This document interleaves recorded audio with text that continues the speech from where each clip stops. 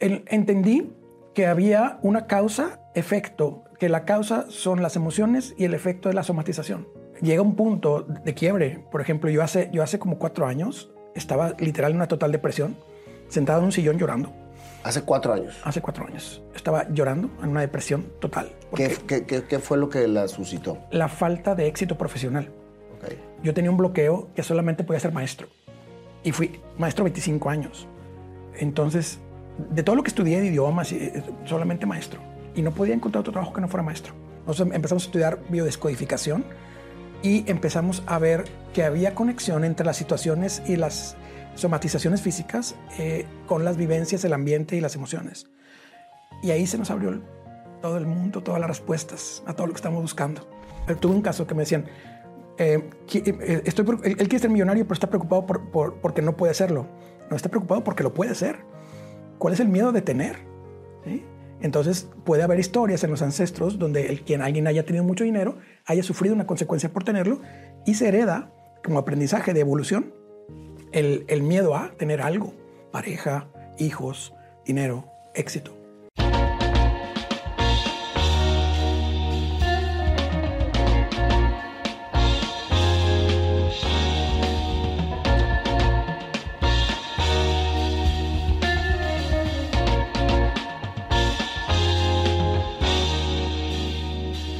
Ricardo, hasta que se nos hizo, hombre. Sí, más de un año tratando ahí de alinear agendas y me da muchísimo gusto tenerte aquí con nosotros. Gracias, yo encantado. Gracias por la invitación. Platícame, Ricardo, porque traes un tema bien interesante, pero antes de llegar al tema, quiero ver cuál fue tu historia y cómo fuiste descubriendo para llegar precisamente a ser lo que eres ahora. Platícame de tu infancia. Claro que sí. Fíjate, vengo de una familia muy unida, de clase media, en donde mis padres permanecen unidos, pero mis abuelos muy separados. De esos que se van fuera a trabajar y mi abuela queda sola. Las 2 abuelas quedan solas y desamparadas. Y ellas se encargan de los hijos, pero en el caso de mis padres se quedan juntos. Y luego ya en lo que yo hago, pues ya tiene un sentido. Y es donde vamos creciendo. Yo nací en Cadereyta, Nuevo León. Y en Cadereyta, Nuevo León. Así es. Y luego nos mudamos a Monterrey un rato y luego regresó en Cadereyta y estamos viviendo. Y pues bueno, ahí ya pasamos parte de la infancia. ¿A qué jugabas cuando eras niño? Fíjate que jugaba mucho con un muñequito que era como una pelota que estaba rota y le ponía ojos y le ponía así a hablar. Y tenía mis luchadores, los clásicos luchadores así de plástico, ¿no? Con un ring, con ligas, y eso es lo que más jugaba. ¿Y tiene algo que ver con lo que estás haciendo ahorita? Al final de cuentas, todo tiene que ver. Al final de cuentas, la historia de lo que haces te marca. Hay alguna frase que yo siempre digo, que tu pasado es tu presente y tu futuro. Entonces, todo lo que viví en el pasado, porque finalmente soy el 4º hijo de 4, en donde... ¿Puros hermanos o hermanos? Puros hombres, puros hombres. Entonces, pues todos seguidos, de un año de diferencia, y finalmente la mamá cansada, ¿no? Y con mucho trabajo y con muchas cosas, y pues se va sintiendo un poco solo. Y pues te las arreglas, ¿no? Para sobrevivir solo. Y a veces los hermanos pues están también en su onda, están más grandes y así. Y la mamá ocupada con todo el mundo. Digo, sí me ponían atención y jugaban conmigo y todo, pero pues hay cosas que dices tú, bueno, jugaba yo solo, más que nada mis hermanos casi no jugamos y pues ya con los amiguitos, ¿no? ¿Y era una pelotita? Una pelotita, sí. ¿Y te ponías a entrevistar a la pelotita o qué hacías con la pelotita? Me ponía a decir las cosas que quizás yo no decía, las decía la pelotita. Sí. Es que a mí me gusta mucho empezar por la infancia, Ricardo, porque ahí es donde precisamente empieza a conectar la esencia. O sea, es más, estás en tu plena conexión con la esencia, claro, en la infancia. Y después va pasando el tiempo y te vas alejando de esa esencia y de repente estás por un rumbo completamente diferente y mientras que encuentras o conectas, si logras hacerlo, vas divagando por la vida y hay muchas cosas que vas viviendo. Y lo importante aquí es estar atento para que esas cosas que van viviendo te vayan otra vez guiando por el camino de la conexión. Exacto. Fíjate que eso que mencionas es muy importante porque todo lo que generas en tu infancia, lo que percibes y las emociones que tienes son lo que te van a hacer el adulto de hoy. Al final de cuentas. ¿Qué estudiaste? Después terminaste la primaria. Sí, terminé primaria, de ahí me fui a la secundaria, terminé primaria en Monterrey, luego me regreso a Cadereyta. O sea, ibas y venías a... No, vivíamos acá. Ah, vivían acá. Sí, vivimos acá una época y luego termino la primaria, nos vamos a secundaria a Cadereyta, allá termino hasta prepa Y luego ya universidad la hago de regreso en Monterrey, pero la secundaria fue algo difícil porque finalmente chico nuevo supuestamente y pues bueno, había mucha rivalidad cuando recién llegué, ¿no? El clásico bully con... ¿Sufrías bullying? Sí. ¿Qué tipo de bullying sufrías? Me golpeaban, literal. Literal. Sí. ¿Cómo vivías eso? Lo tuve que enfrentar. Al final de cuentas me tuve que enfrentar y tuve que demostrar la fuerza.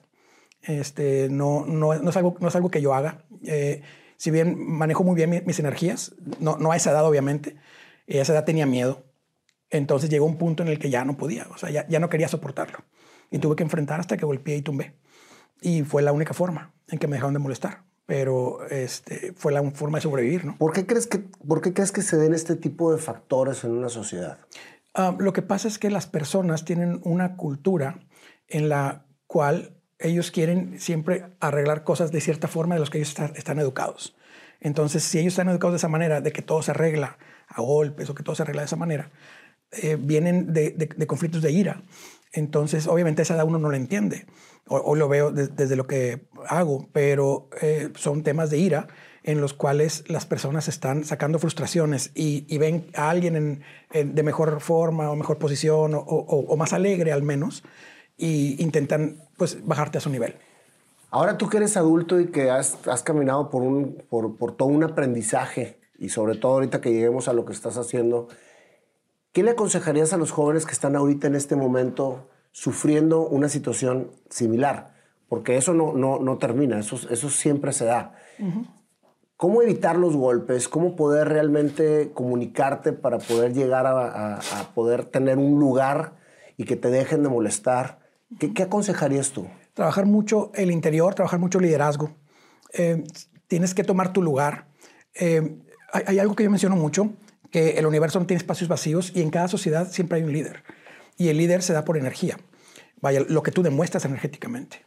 Entonces, intentar construir tu personalidad, construirla de tal manera en la que tengas mucho autocontrol de ti y que puedas tomar cierto liderazgo, aunque sea en un área. No importa en cuál área lo tengas, porque quizás no seas el líder en los golpes, pero si eres el líder en otra área y ahí te ganas un lugar, porque están en busca de respeto. Esa es la realidad. Imponen respeto a través de la violencia. Entonces tú ganas el respeto de otra forma, pero si te quedas abajo... Y regularmente la gente que busca respeto por la violencia no tiene otras herramientas para lograrlo. No, es falta totalmente... O sea, falta de otras habilidades y herramientas, pero son temas heredados de casa, básicamente. Porque fíjate, si tú, por ejemplo, eres una persona que eres muy buena para estudiar o eres muy buena, y regularmente son a los que más atacan. Claro. Porque, como lo decías tú, el violento ve que el inteligente o el que saca buenas calificaciones sobresale, uh-huh, y él no puede sobresalir más que con la violencia. Uh-huh. Entonces es cuando se da ese tipo de situaciones. Entonces cuando tienes una fortaleza, la que sea, creo yo que lo que tienes que hacer es ver cómo la puedes llevar a cabo para poder tener muchísimo más acoplamiento en lo que te toca vivir. Exacto. Y encajar en la sociedad, ¿no? Mucho del tema es ubicarte en un lugar. Hay lugares y tenemos que aprender a verlos. ¿En qué lugar estoy? ¿En qué posición estoy en el círculo en el que me estoy desempeñando? Y ese lugar lo tengo que ir buscando y tengo que ir escalando y tengo que trabajar sobre mi energía. Y no me refiero a energía de otro tipo, sino tu propia creación. Entonces tienes que autoconstruirte. Fíjate, en mi caso particular, yo no era muy brillante de niño ni de adolescente. Yo era mal estudiante. Me esforcé muchísimo para lograr un lugar en lo académico. Pero me costó muchísimo trabajo, pero hay que trabajar, hay que entender tus debilidades. Creo que no hay mal estudiante, Ricardo. Creo que el sistema no es para todos. Totalmente de acuerdo. Creo que cada persona tiene una habilidad para un sistema de educación no general para todos. No, el sistema educativo lo que hace es promueve la memorización totalmente. Entonces, si tú memorizas, eres buen estudiante. Y si te quedas quieto. Y estamos desde la revolución industrial con el mismo sistema, ¿no? O sea, la revolución industrial nos trae el sistema educativo para crearlo para las empresas como una necesidad, pero sigue vivo el mismo sistema hoy en día, ¿no? Y creo que es momento ya de modificar desde hace muchísimos años, en donde no te quedes quieto y solamente memorizando, porque no todo el mundo tenemos las mismas habilidades. Uh-huh. Y eso es lo que hay que modificar. Y fíjate cómo el chavo que batalla en la escuela, que por más que se esfuerza, no logra sacar buenas calificaciones. Porque hay de todos los casos. Hay casos en los que sí les vale gorro y no le echan ganas y no sacan buenas calificaciones. Pero me han tocado recibir muchísimos casos que dicen, estoy muy frustrado porque por más que trato de estudiar, de retener, no puedo. Y sin embargo me considero muy bueno para resolver acertijos o para resolver... Que todo tiene una capacidad para poder evolucionar eso dentro de la vida diaria. Sí, y el tema es ese, encontrar tu habilidad. ¿Para qué soy bueno? Y dejar ir un poco quizás, si no eres bueno memorizando, pues deja ir un poco eso, cumple con lo que te hace cumplir, pero desarrolla las habilidades. Por ejemplo, es bien importante que si el papá le da habilidad de música o de escritura o de dibujo... Más bien que lo acompañe, porque la habilidad es de cada quien. Sí, exacto. Entonces, que potencien la que ya trae. Sí, porque a veces queremos potenciar y le vamos a clases adicionales de algo que no tiene, pero que está regular. Si algo está muy malo, pues hay que ayudarlo un poco más. Pero si en lo que está regular, quizás dejarlo ahí y potenciar lo que trae más alto. Todos traen habilidades. Ahora, igualmente el violento. El violento quizás es fuerte, pues, canaliza esa fortaleza, canaliza esa ira que tienes en algo que realmente te ayude a crecer. Ojalá que toda la gente que nos está escuchando ahorita observe a sus hijos, platique con sus hijos, comunique para poder realmente entender cuál es su acompañamiento para poder que esa persona evolucione. Exacto, y tienen que encontrar la canalización. Si una persona se está moviendo en base a violencia, pues ponle actividades donde pueda descargar esa violencia para poder que socialmente encaje en una buena forma, ¿no? Tú terminas posicionándote en la preparatoria a base de golpes. No, en la secundaria. En la secundaria. Y fue la única vez que me peleé. Después ya no hubo necesidad, porque tomé un lugar. Sí, me encontré un lugar y ya no hubo necesidad. Y a mí no me gusta la violencia. Sí. No. Entonces yo encontré mi lugar, ya me hice amigos también porque era recién llegado y me golpeaban por ser recién llegado. Ya después tomo un lugar, la gente me respeta y ya de ahí pasa todo el problema. ¿Qué estudias? Yo estudio diplomacia y lenguas extranjeras. Hablo 5 idiomas y estudié para ser embajador y cónsul. Así es. Totalmente diferente a lo que estás haciendo ahorita. Totalmente diferente. ¿Por qué estudias eso? Bien honestamente, porque no era bueno para matemáticas, era muy bueno para inglés. Entonces dije, esto es lo mío. Entonces salí muy bueno para el inglés y dije yo, creo que tengo facilidad para los idiomas y empecé a estudiar francés. ¿Y te gustaban los idiomas? Me encantan. ¿Te encantan los idiomas? Me encanta. Yo tuve la oportunidad de irme becado a Europa a estudiar y a Canadá. Tengo varias experiencias. Pero fíjate qué interesante, Ricardo.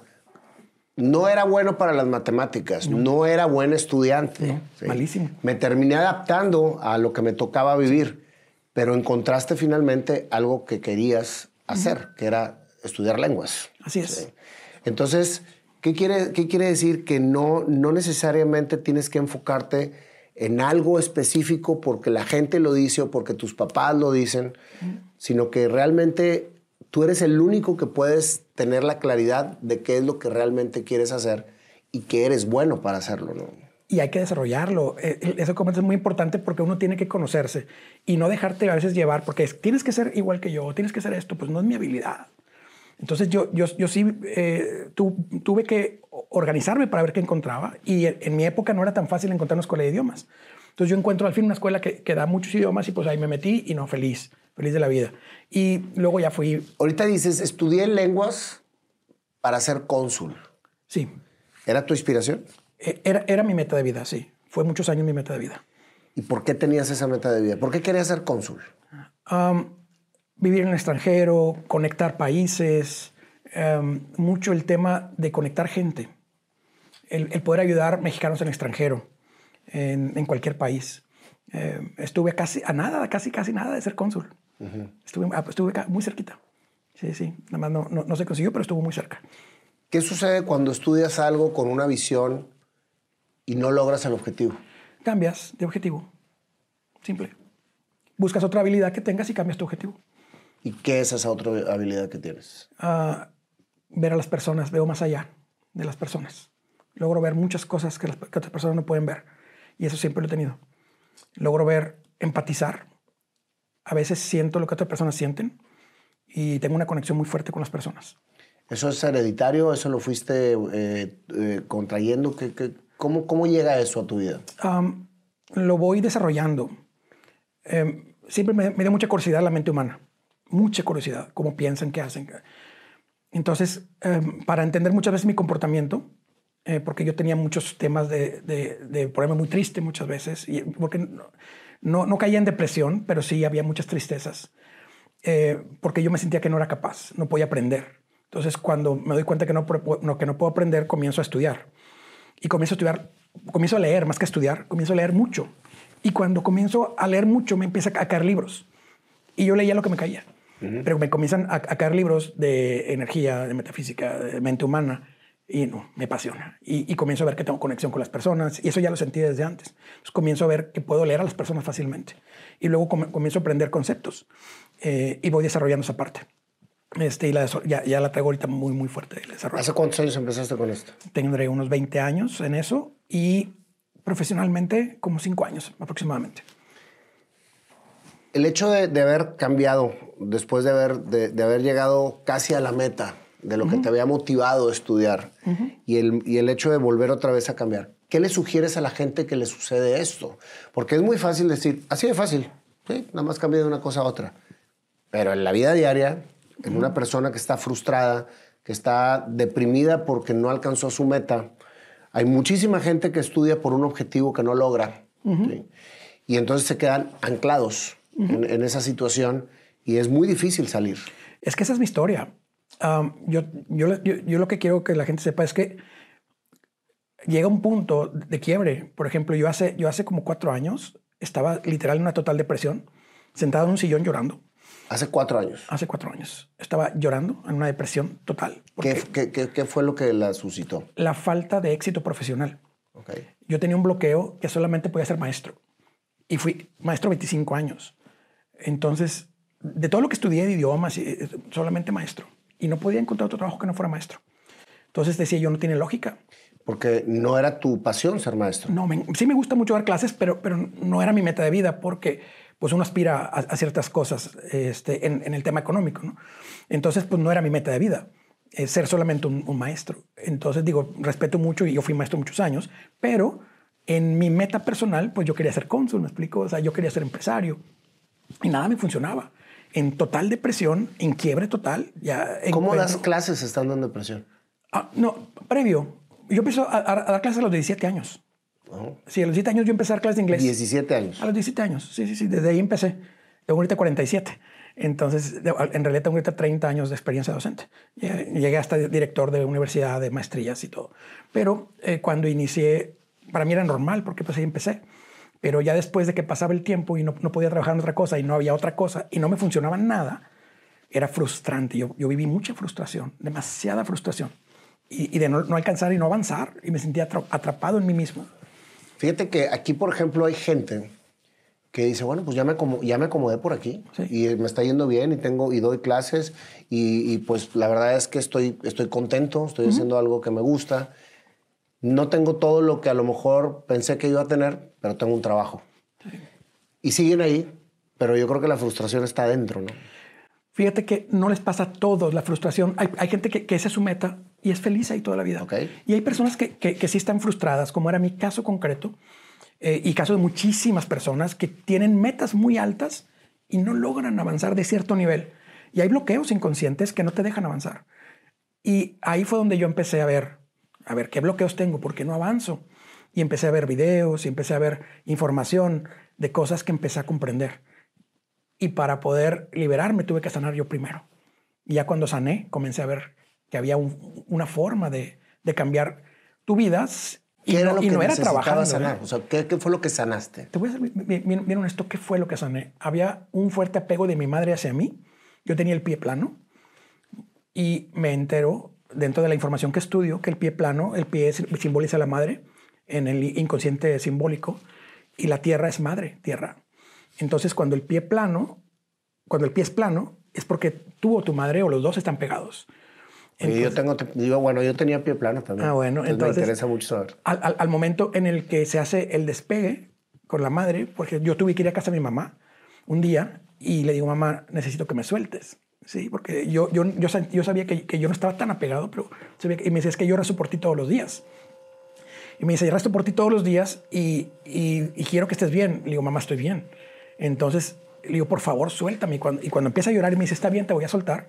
Estoy hablando que hace 4 años, hace 4 o 5 años. O sea, ahí mismo delante de mi mamá se me hace el pie plano, de pie curvo. Sí, el pie cabo. Entonces se me quitó en ese momento. Dije yo, órale, funciona.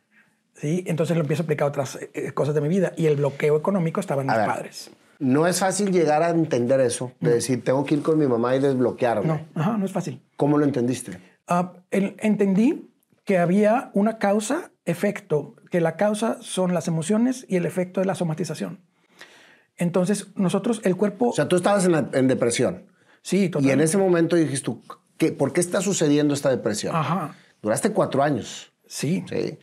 Esa depresión iba cada vez más en ascenso. Sí, por supuesto. Sí. Te lo pregunto porque la gente cuando cae en depresión muchas veces se bloquea. Sí. ¿Sí? Y estás en tu mundo en el que tú crees que estás atrapado. Sí. Y es muy complicado tener claridad para poder decir de dónde me pesco para salir de este hoyo, ¿no? Claro. Yo en lo particular creo que la depresión muchas veces es necesaria en momentos cortos. Por supuesto. Sí. Sí. Digo, yo por ejemplo soy muy hiperactivo, estoy siempre con 1000 cosas y entendí el concepto de depresión como depresión. Claro. Bájale todo lo que traes día a día. Eso es. Y en esos momentos es donde tú interiorizas, te tranquilizas, te reseteas y sales. Claro. Pero nos han marcado mucho que la depresión es mala, que la depresión es parte mental, que la debes de evitar. Nos enseñan a que la tristeza no debe de existir, que siempre tienes que buscar la felicidad. Sí. Y yo en lo particular, Ricardo, en mis momentos de depresión o de tristeza, he encontrado grandes soluciones.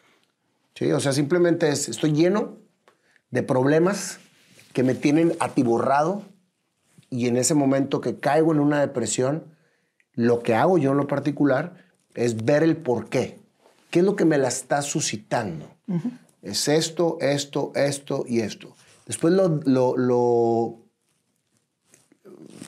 como quien dice, lo desmenuzas. Sí. Gracias por crear la palabra que quería. Lo desmenuzas y dices, a ver, esto tiene esta solución. Esto tiene esta solución. Esto tiene esta solución. Y todo esto me lo está creando la incertidumbre. Sí. ¿Sí? Sí. Entonces, ese proceso, cuando lo tienes claro, antes de entrar en una permanencia que te lleva precisamente a no tener claridad, es muy bueno tenerlo. Pero ya 4 años, Ricardo, yo veo que cada vez se va hundiendo más el pozo y más el pozo y más el pozo y ya se vuelve un modo de vida, ¿no? Claro. ¿Cómo logras tener esa claridad de decir, es mi mamá, es el pie plano, tengo que soltarla?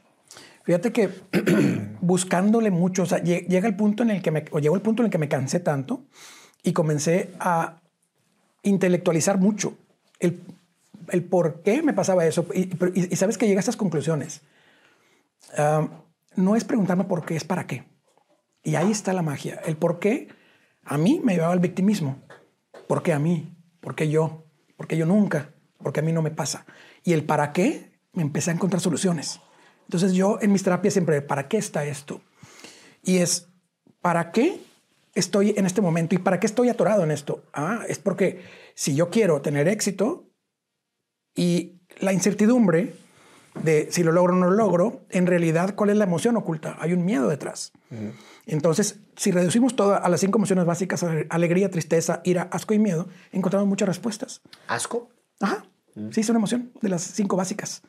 Entonces, el asco viene cuando vives experiencias que son poco agradables a la vista o a los sentidos. Gracias. Y es cuando comenzamos a buscar respuestas. Y cuando empiezo a ver todo y empiezo a ver que la vida en realidad son las 5 estaciones y que hay momentos en los cuales tiene que haber primavera, verano, otoño, invierno. Y el invierno no es otra cosa más que el momento de la depresión y es básico en tu vida. Y ahí es donde comienzas a buscar respuestas. Bueno, ¿para qué estoy aquí, para qué estoy así. Y es para el crecimiento, para encontrar los bloqueos inconscientes, para poder sanar. y cuando descubrí también que cuando tienes una meta y tienes obsesión por alcanzarla y no la alcanzas, es porque hay un miedo interfiriendo. ¿Sí? Entonces tengo que encontrar cuál es el miedo del bloqueo. Entonces, el que yo no logre alcanzar es porque ese es el propósito de sanar. Entonces, mi miedo... tuve un caso que me decían, él quiere ser millonario, pero está preocupado porque no puede hacerlo. No, está preocupado porque lo puede hacer. ¿Cuál es el miedo de tener? ¿Sí? Entonces, puede haber historias en los ancestros donde alguien haya tenido mucho dinero, haya sufrido una consecuencia por tenerlo y se hereda como aprendizaje de evolución el miedo a tener algo, pareja, hijos, dinero, éxito. Y es donde. Cuando caes en esa depresión, ¿ya estabas casado? Sí, por supuesto, con 2 hijos. ¿Con 2 hijos? Sí, sí, sí. ¿Cómo lo vivías? O sea, ¿tú seguías trabajando? Sí, no puedes parar porque están las responsabilidades, pero pues llegaba y mi esposa se chutaba todo. Era muy ¿Cuál fue el oscura mi papel vida. de tu esposa en esta salida de la depresión? Ella encontró la respuesta. Nosotros empezamos a estudiar biodescodificación y empezamos a ver que había conexión entre las situaciones y las somatizaciones físicas con las vivencias, el ambiente y las emociones. Y ahí se nos abrió todo el mundo, todas las respuestas a todo lo que estamos buscando.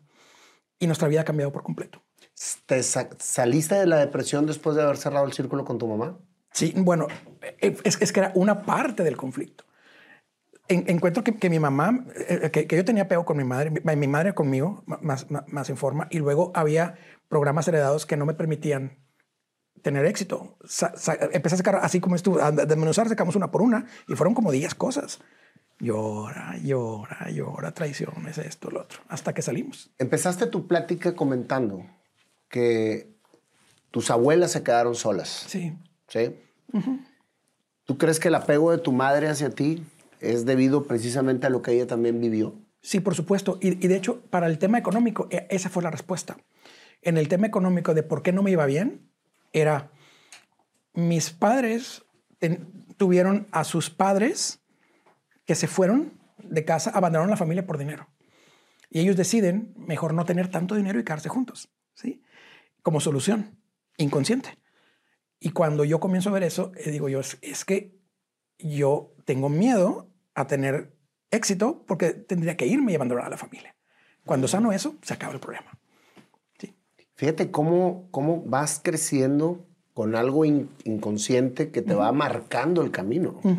Sí, se llaman bloqueos o programas inconscientes y vienen desde el transgeneracional heredado y desde la concepción, el parto y toda tu infancia. ¿Y crees que eso tuvo que ver con que no hayas conseguido lo que querías en cuanto a lo que viene siendo trabajos, ser cónsul, etcétera? Sí, por supuesto, porque mis abuelos se fueron a estudiar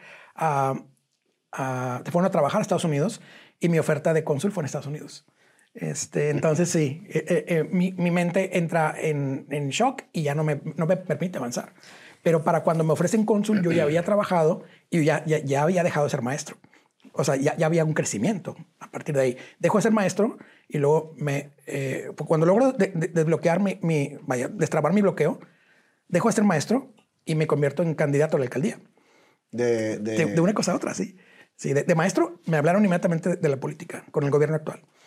Me convierto a candidato a la alcaldía y luego me defenestran, o sea, me sacan de ser el candidato, yo me quitan y termino en México con el actual gobierno y finalmente me ofrecen un consulado que no me dan tampoco y me regreso a mi casa. Con la total, ya ahí ya sabía mucho, ya con la total comprensión dije, bueno, no es mi camino, vámonos. Pero ya sí, fue lo que me ofrecieron. Dijo, un consulado va para ti. Órale. Pero no se logró porque todavía había cosas que trabajar. Los tiempos son perfectos. Totalmente de acuerdo. Y cuando uno lo tiene consciente es cuando realmente acepta lo que le está pasando, ¿no? la realidad que está viviendo. Empiezas a evolucionar con todo esto del estudio, sales de la depresión y empiezas a tomar el camino de apoyar a otras personas que están en la misma situación. Así es como me llegó tu caso. Sí, sí. Platícame un poco más de eso. Mira, ya cuando vemos que esto funciona, aplicado a nosotros, y que salimos de todo, o sea, que ya vemos resultados en lo económico, en lo personal, en lo anímico, en la familiar, en todas las áreas de la vida. ¿Hace cuánto que lograste esa partida? Eso hará como 3 años más o menos. Okay. O sea, sí nos costó como 1 año de puro trabajo interior. O sea, una vez que descubriste, fue 1 año de estar trabajándolo. Lágrimas sobre llanto, sobre enojo, o sea, es liberar todas las emociones que están ocultas. Y ahí es donde... Y ahí quien te acompañaba era tu esposa. Totalmente, siempre. Siempre he estado acompañándome en ese tema. No tenían un maestro, no tenían un guía. No. Era entre ustedes dos. Sí, entre nosotros dos. Nosotros íbamos aprendiendo, íbamos aplicando la técnica. Y veíamos que las técnicas tenían algunas fallas y comenzábamos a hacer las propias nuestras y hasta que nos funcionaron. Y un cambio total, radical en nuestra vida, así de 180, tal cual. ¿Y creaste un sistema propio? Sí, así es. Comenzamos a aplicar este sistema y nosotros estamos basados en la biodescodificación, pero ya lo modificamos tanto que ya... O sea, todo tu aprendizaje de esto empezó con la técnica de Enric. Con la técnica de Enric Corbera. Fue lo primero, los videos que estuvimos viendo muchas veces. Entonces, cuando veíamos los videos de Enric, pues teníamos mucho aprendizaje. Pero llega el punto en el que pues no es una escuela. O sea, estás viendo videos y no está toda la información y tampoco está en orden. Y nosotros como académicos, pues sí estamos buscando un orden, una estructura académica, ¿no? Entonces nosotros empezamos a buscar la forma de acomodar todo. Y encontramos mucho material, empezar a leer libros. Ya después de Enric, pues ya pasamos a lecturas de muchos temas. Empezamos a leer a Anselin Schunzenberger, estamos leyendo a Marc Frechet, a Bruce Lipton, y comenzamos a armar toda una estructura. Y le empezamos a dar orden a las cosas, que veíamos que no había mucho orden. Quizás lo tienen y no lo sé porque no estudié con ellos. Pero nosotros comenzamos a ordenar nuestras propias cosas, le dimos una estructura. Tropicalizándote a lo que a ti te jaló. Totalmente. Y muy culturalizado México. Ok. Sí, porque cada nación y cada estado tiene su propia vivencia. Por ejemplo, en México tenemos la herida de abandono. En España nos conquista por eso el sobrepeso. A ver, dime eso porque ahí yo batallo mucho. Ahí te va, mira. Y el panda también. Ahí te va. Mira, el peso tiene varios sentidos. Uno es el tema de protección, pero el principal es el abandono. Es mamá no me ve, entonces gano volumen para que me encuentre. Es el sentido emocional. Es un abandono de la madre, una percepción de abandono, porque mamá pudo haber no estado o así. Entonces, ¿qué percepción tengo yo? Y la madre también es representada por la maestra y luego por mi esposa, ¿sí? O por mi jefa. Entonces me siento abandonado todo el tiempo. Entonces por eso gano peso. En México vienen, nos conquistan y se van. Te fijas y nos dejan solos. Entonces ya empiezas a ganar peso. Y luego te vas a Europa, a Italia, y ellos están de rechazo. ¿Sí? Francia de rechazo, son muy delgados. Entonces el tipo de cuerpo te da la forma, la herida que tiene. Entonces yo una persona y voy viendo qué le pasó en su infancia. La cara es la infancia, los pies son la infancia, la parte de aquí es la etapa adulta, la parte de aquí es la juventud, la parte de acá de los pies y todo eso es la infancia también. Entonces vas viendo en qué momento le pasó qué, si lo abandonaron, lo traicionaron, lo rechazaron. Por ahí más o menos vas viendo qué. Pero el peso concretamente es protección o abandono. Órale. ¿Creas el sistema? Sí. Y ahora te dedicas a eso. Totalmente. Empezamos dando terapias, ayudamos a muchísima gente, confirmamos que funcionaba. Y pusimos una escuela y estamos dando certificación. Esa escuela, tú certificas a las personas con tu sistema. Sí, con mi sistema, con nuestro sistema.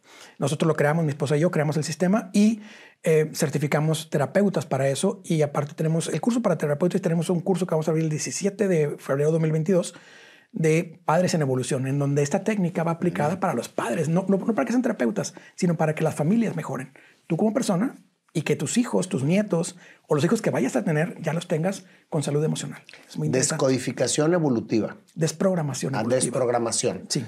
Ok. Explícame exactamente el concepto. El concepto es, hay programas heredados inconscientes. ¿Qué es un programa? Un programa es lo que yo tengo un impulso de hacer o hago cíclicamente. Si yo tengo necesidad de hacer algo todo el tiempo, ese algo no es mío. Si yo actúo de manera normal y tomo una decisión, entonces tengo libre albedrío. El punto es que el 95% de nuestra vida no es libre albedrío y estamos repitiendo la historia de un ancestro. Entonces, si nosotros revisamos nuestra historia, vamos a ver que lo que yo hago a esta edad lo hizo mi padre, lo hizo mi abuelo o mi tío o alguien. Y tenemos que identificar a quién estamos repitiendo para poder ver el mapa del tesoro hacia a dónde fue él y hacia dónde voy yo. Pero siempre identificando las polaridades.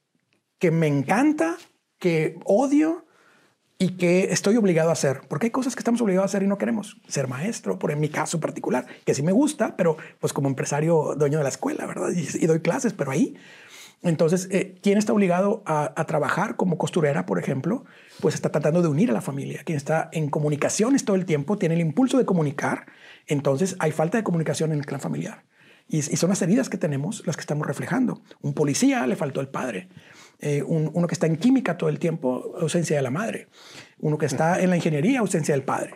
Entonces, depende. Oye, ¿y un productor de contenido? Es ayudar a que se dé la comunicación. Okay. Sí, a que se dé la comunicación. Entonces, ellos ayudan a que los demás se puedan comunicar. Ya ves. Aquí nos están dando a todos terapia. Sí. Oye, todo esto que se va dando, lo siguen haciendo en conjunto tu esposa y tú. Y ustedes tienen hijos. ¿Qué edad tienen tus hijos? 20, va a cumplir 21 en mayo, 20, 17. Ok. ¿Y ya trabajaron con ellos? Por supuesto. Aunque el mayor es programador y yo soy desprogramador y chocamos. Pero no le gusta creer que somos como computadoras. Él es de computadoras. Sí, él está estudiando y está trabajando. ¿Y somos como computadoras? Totalmente. Tenemos programas. Somos como computadoras y cada parte del cuerpo es parte de un sistema. Entonces hay una programación que nosotros desprogramamos para que seas libre. Entonces la programación inconsciente que tenemos tiene muchas fuentes, que es el transgeneracional, lo heredado. Fíjate, la concepción que tiene dos momentos, cuando la madre queda embarazada del ambiente y luego el tema de cuando mamá se entera que está embarazada. Esos son los dos momentos de la concepción. Y fíjate que las personas que tienen atracción siempre, impulso de estar con personas casadas o con personas que están en pareja, porque pasa muchísimo. A ver, ¿cómo? Párate. Mira, las personas que están con el impulso de estar con personas, persiguiendo personas casadas o sea, infidelidad. O con pareja, no. Que las personas solamente se enamoran de personas que ya tienen pareja. Ajá, pues es infidelidad. Ah, ¿no? Bueno, sí, del otro. Sí, bueno. Sí, okay. Sí. Bueno, también tienes razón, está en polar. Ellos, en el momento de la concepción, la madre o el padre estaban pensando en alguien más, estaban enamorados de alguien más. Por eso nuestras células, nos dice el doctor Bruce Lipton en su libro La biología de la creencia, se lo recomiendo que lo lean, dice que las células guardan toda la información transgeneracional y que el ambiente lo activa. Entonces, si mis padres fueron felices amando a alguien en esa posición, yo buscaré el amor y la felicidad de alguien en esa posición. Entonces no es algo mío, es algo que está heredado. Y así con las personas que les gustan hombres mayores o mujeres casadas, hombres casados. Y viven en un infierno pensando que son pecadores. Sí, y que tienen una culpa enorme, pero no es algo que ellos puedan controlar porque es un impulso, es un programa. ¿Qué hacemos? Buscamos el origen y lo desprogramamos. Pero se desprograma en base a liberar la emoción de los padres, de la madre. Sí, o sea, ¿cuál fue la intención? ¿Y cuál es el proceso para que tú puedas desprogramar algo? Primero vemos el motivo de consulta. Si es médico, tenemos que tener un diagnóstico médico. Nosotros siempre pedimos que vayan al doctor, nunca les pedimos que dejen medicinas. Siempre que digamos, sigan con el doctor, nosotros vemos las emociones. Cuando es médico, es un diagnóstico médico, pero cuando es situacional, por ejemplo, hay personas que no alcanzan el éxito, pues vemos el origen del conflicto y luego empezamos. Cada conflicto nosotros ya tenemos determinado cuál es el origen. Si es transgeneracional, si es de la infancia, del parto, porque el parto conlleva muchos temas, del embarazo, el ambiente de la madre en el embarazo y hasta los 7 años. Justo ahí, después de los 7 años, ya no se graba nada. Todo es repetición de lo mismo. Y ahí es donde nosotros ya sabemos, yo te puedo programar a alguien, por ejemplo, en 20 minutos. Me dicen, tengo este conflicto de toda la vida. Ok, 20 minutos y listo. ¿Sale? Pero nosotros dejamos ejercicios para que ellos logren ahora sí que sea permanente. Porque puedes volver a caer. Totalmente. Eso fue lo que nosotros agregamos a nuestra técnica, que la programación llegaba a la toma de conciencia. Nosotros agregamos toma de conciencia y toma de acción para que no vuelva a suceder. Y si sucede, que sepas qué hacer, que seas independiente, que no tengas que estarme buscando cada vez. Entonces nosotros en una sola sesión podemos encontrar el origen del conflicto y la solución del mismo y te quedan ejercicios para seguir trabajando. Platícame, Ricardo, ¿qué casos de éxito has tenido dentro de toda esta aventura de lo que estás haciendo? Ahorita ya son cientos de casos de éxito. Tenemos terapia todos los días, varias terapias, y en la escuela les damos terapia a todos nuestros alumnos.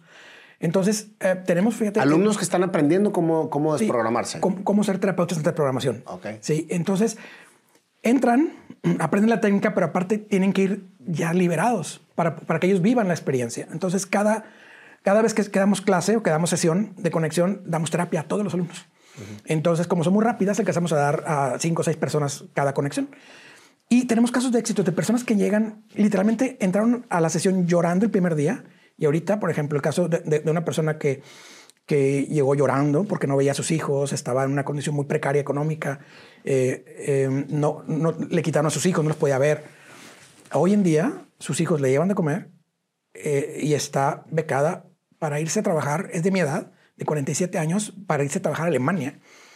O sea, de todo lo que transformó su vida. Tengo otro caso de una persona que estaba condenado a trabajar en cierta área de petróleos mexicanos como obrero. Y hoy en día, y tenía un pleito enorme con su padre. Hoy en día, su padre le regala casa, le regaló carro, lo sacó de ahí y trabaja en lo que le gusta. Y hay personas que les iba muy mal económicamente y hoy tienen empresas muy grandes de productos y así. Y hay personas que no tenían pareja y tenemos ya varios casos de matrimonio. Personas que no tienen hijos y tengo testimonios de que ya tienen hijos. De todo este tipo de detalles ayuda mucho a sanar a las personas. Cuando una persona batalla para tener hijos, también es desprogramación. Sí, totalmente. Y es siempre transgeneracional heredado. Siempre las personas que son saludables y que no pueden tener hijos, nos vamos a remitir en el árbol, o sea, en los ancestros, quién sufrió por tener hijos. Hay sufrimiento muy fuerte y como aprendizaje celular, que eso lo dice el doctor Bill Lipton, la parte epigenética, que es la función que enciende y apaga la función genética sin modificar el gen, y eso es ciencia, se conecta al inconsciente y desde el ambiente te dice, heredado, te dice, para que tú sobrevivas, no vivas este estrés. ¿Sí? Entonces, ¿qué estrés previo había en mi clan familiar? Hay mucho drama por tener hijos. Hijos muertos, embarazos frustrados o hijos nacidos muertos, abortos. Y la siguiente generación nace con el conflicto de no tengas hijos porque tener hijos te eleva el estrés y sufres. O madres que murieron dando a luz. Entonces, hijos es igual a muerte. Entonces, o son pareja y no tienen hijos por aprendizaje evolutivo, por supervivencia propia y luego de la especie, o no tienen pareja para no tener hijos. ¿Sí? Wow. Entonces, todo este tipo de temas tenemos que encontrarlos en la historia familiar. ¿Cuál ha sido el caso que más te ha impactado en cuanto a lo que viene siendo logro o solución dentro de lo que haces? El que más me ha impactado es este que estoy platicando de los hijos. Ese es el que más me ha impactado porque finalmente la persona no podía tener hijos y a las 3 semanas me manda que ya, después de 7 años de no tener hijos. Wow. Sí. Entonces ya dicen ya. Y personas que vivían solas toda su vida y después tienen pareja y se casan súper rápido. Son casos muy impactantes, personas que están enfermas y que ya están bien. Y hay mucho temor de la gente de tener pareja por no sufrir. Sí, pero no es consciente. Es que tu sueño es tu miedo. El sueño que no logras es tu miedo. Y esa es la clave. Cuando yo quiero descubrir... El sueño que no logras es tu miedo. Porque el problema es que el estrés te va a venir por lograrlo. Y yo tengo un video en YouTube que se llama los sueños cumplidos duelen. Porque uno de los reclamos de mis terapias es que ya lograron lo que querían y están llorando. ¿Sí? Personas que me dicen, estoy bien harta, quiero tener tiempo, quiero tener mi propia casa y quiero estar sola. Muy bien, lo logran. ¿Sí? Y luego lloran. Y es que tengo demasiado tiempo. Y es que estoy sola demasiado tiempo. O sea, y es que ya no aguanto Ok. Lo que sucede en tu vida hoy en día es lo apropiado para tu inconsciente. Tu resultado de hoy es el apropiado para tu inconsciente. Que vas a modificar para que tu inconsciente piense diferente, no tú, porque no es mental, es totalmente inconsciente. ¿Cómo modifico lo inconsciente para que en realidad me dé un resultado diferente? Porque el resultado no lo decido yo.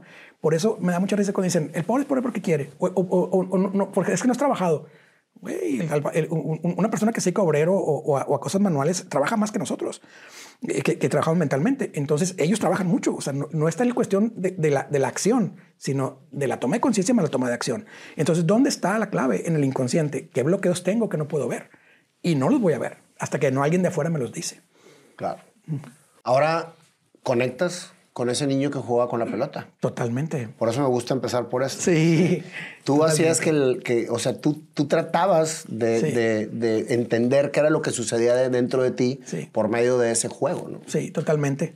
Y ahora entiendes lo que sucede con la gente, preguntándole y llegando precisamente a las conclusiones. Exacto. Así es. Después de todo lo que te pasó, ¿quisieras todavía ser cónsul?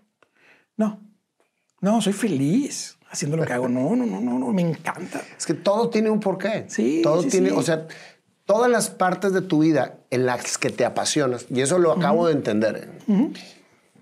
Creo que las pasiones van cambiando, pero todas son parte de un rompecabezas para conectarte con tu esencia. Exacto. Y cada cosa por la que vas siguiendo te va acercando más a esa conexión en la que te separaron por completo al momento de entrar en un régimen social. Sí. En donde te dijeron que eras por aquí, que tenías que hacer esto, que tenías que pelearte para ser líder, que tenías que... todo lo que te sucede tiene un porqué. Sí. Más bien tiene un para qué. Exacto. Y eso me lo llevo bien consciente. Sí. Tiene un para qué. Sí. Y ese para qué es precisamente lo que conecta para lo que vienes a la vida, exacto, al mundo. Y es cuando creo yo que la persona encuentra su realización. Totalmente. ¿Sí? El ser lo que es. Totalmente, cuando te liberas. Fíjate que el lema de las terapias es: hemos logrado descifrar el destino y la forma de cambiarlo. O sea, ¿a qué vienes a la vida? A esto. Lo trabajamos y lo liberas para que puedas ser libre. Y eso da mucha tranquilidad a las personas. Una vez que se quitan lo que les hace sufrir, pues logran tomar decisiones para qué rumbo quieren tomar. Así es. Pues muchísimas gracias, Ricardo. La verdad es que muy interesante toda la historia. Y pues vamos a terminar, como ya es costumbre en este programa, con una canción que te vamos a hacer de esta entrevista. Ah, excelente. Vamos a ver qué nos depara mi querido Panda, que a ver cómo empieza el año. No lo he visto en todo el año. Órale. Vamos a ver qué nos trae el Panda. Feliz año, Panda. No te había visto este año. ¿Cómo estás? Bien, igualmente. Ya vi que le entraste, pero bien a los tamales, ¿verdad? Un poquito. Nada más. Fue el, ¿cómo le llaman? El Omicron nuevo, pero de la tamaliza. De la tamaliza. Listo. Vamos a darle la historia de mi querido Ricardo. A ver, ¿qué me vas a traer? Porque la verdad, siempre me sorprende este hombre porque me saca tonades que a veces no entiendo, chico. Bueno, vamos a ver.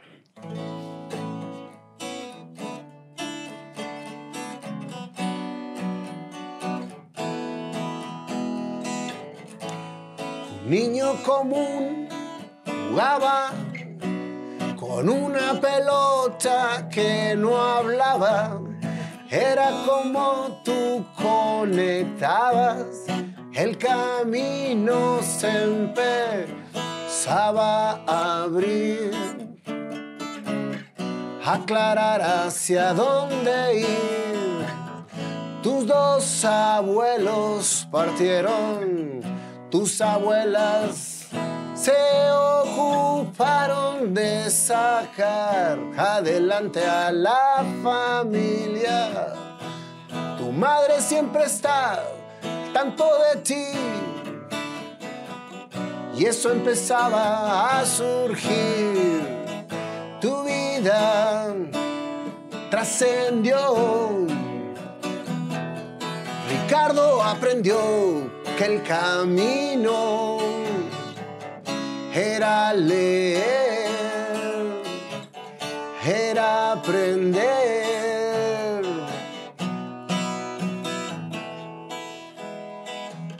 Llegó la secundaria, la gente te agredía y te decía por ser de otro lado.